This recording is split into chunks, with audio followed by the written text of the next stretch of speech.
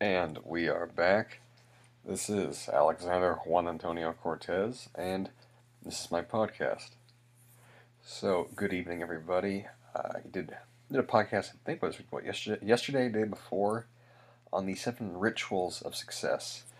And I alluded to in that podcast a prior article I wrote some years back on the 7 habits of trying to be successful.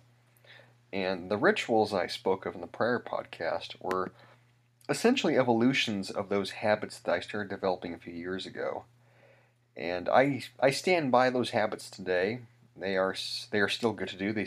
Still are effective to implement, but they have changed. But at the same time, that's a lot of buts. But at the same time, I did want to revisit them since for those of you who are, let us say, in the process of starting something or just trying to apply some quick and dirty tactics to get more out of your life, they are useful.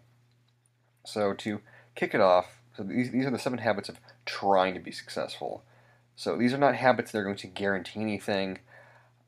They are not habits that are going to, create anything on demand. I've always been disdainful in a way of lists that claim to, these are the habits of success. You have things definitely that can effectivize your life. You have rituals you can incorporate. I titled the last podcast, the 7 rituals of success for a reason.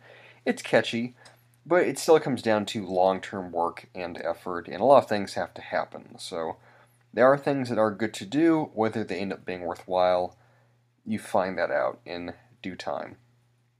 But let us just get to it. So the first habit to set up, waking up stupid early. So what is stupid early? Pick a time. 6 a.m., 5:30 a.m., 5 a.m., 4:30 a.m. There's been a lot of talk I saw recently online, and I want to say maybe it's been in Business Magazine on Navy SEALs waking up at 4:30 a.m. every day without fail. What does waking up early do for you? You just have more waking hours in the day. Whether you put them all to good use is a different question. It's another question.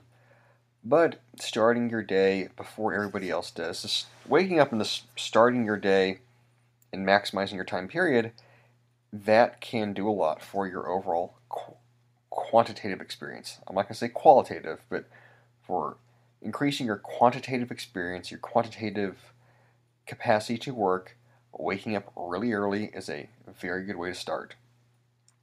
It's very common that people get beaten by other people that put in more time than they did. So those 2 hours in the morning, that could be the difference maker.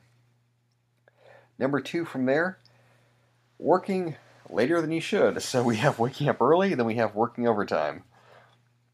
That'd probably make for a catchy song. I think it did once. But yeah, working later than you should. What does that mean? You have to put in the hours. Everyone's heard of the super entrepreneur that spoke of their full-time job and their part-time job, and their part-time job became their full-time job, and they quit their full-time job to do their part-time job. There's now full-time, and so on and so forth. The more you work, the more you tend to get done. That is just how the equation goes. Yes, there is something to be said for working smarter and not harder, but you do not learn how to work smarter until you have worked harder, or really just worked more first. Working harder is very nebulous as to what that means to work hard. Generally, that just means just work a lot, and waking up early and working late, that's a way to do that. Number 3, habit of trying to be successful. Being tired, or I should probably title this getting used to being tired. It is, again, popular within the current social climate to want to pursue a lifestyle entrepreneur where you only work, 4 hours a day, and you live in, I don't know, a different city every month, and you jet set here and you jet set there, and you live through Airbnb. That's very cool, and that's very, perhaps aspirational to people. The reality for the majority of human beings on this planet is that that's not the reality. You do not get to a point of leisure and relaxation without first having put the work in to have created that life in the first place. And truth be told, most of the people that do live that way, they are very, very few in number, And their working day is probably not what you think it is. It's incredibly easy for anybody to make it look like they are doing nothing at the beach. I have productive days. Where I live is very close to the beach. I could drive to the beach and, if I want to, post photos right now of the evening sky or the night sky or me having dinner and make it look like this is all I do. I just go out and I lounge, and the reality would be that that's not the reality at all, but I can make it appear that way. So whether or not the lifestyle entrepreneurs are frauds or full of it or bullshitting, most people, even if they are looking at lifestyle, it's not truly what is the perception. And being tired is the pathway, so to speak, to get there, whether you want that or not. Being tired is just a reality of getting anything done. You have to get used to being tired. Number 4, trying to be successful. You are going to have to deal with bullshit. You will have to deal with stupid people. You will have to deal with drama.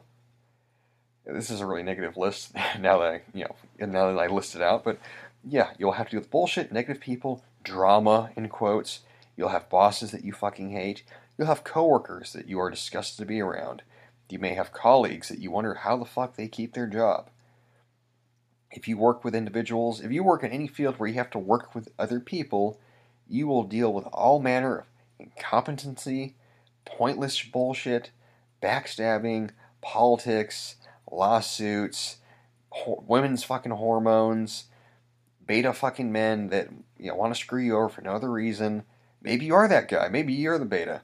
Whatever. The point being that if you are in a working environment, working situation where you have to deal with the public or deal with just live human beings, shit is going to happen that is going to annoy you. That is inevitable. That is a reality of life. No one lives life bullshit free. You can try, you can filter out most of it. There's still going to be that bit of stuff that just bothers you or gets to you or frustrates you, and there's no getting rid of it truly. What do you do about this? Well, you can either be angry all the time, and a lot of people go through jobs where they fucking hate everyone, and it's very easy to tell. You can be apathetic, and you can say kind of hell with it, and you can let mediocrity take over. Or number 3, what I would suggest: learn to let go of the things you cannot affect and stop giving a shit about them. Do the best job you can. Do what you can. Do the right thing. And make that your reality. You have what you can control. You have what you cannot control. Don't try to mix the two up. It's my belief that if you want to be successful in quotes, you want to go with that third option. Being angry, being apathetic are poor ways to create anything in life. So, learn to say fuck it and do you, if we want to say it that way. Moving on from there, number 5, outlearning people around you. Now, at one time I would have said that more education will always give you an advantage. I don't really agree with that now, since more education can just be a very costly setback in some cases. But learning never goes out of style. And for those of you who are in the novice stage of starting a job, a profession, a venture, a pursuit, it may be that everyone around you has more experience. It may be that you're competing with people that really are just better than you because they've been practicing it longer. What can you do? You can work on your self-development, and a lot of this is going to come from reading, but read and try to be better informed or better learned, to make up a phrase, than those around you. Knowledge will always have value, and oftentimes most respected people in the field are those who quite simply just know more about the subject compared to other people, and with a combination of experience and application, they become high-value people. So, self-development, learning, really just reading. Devote yourself to reading if you cannot do anything else.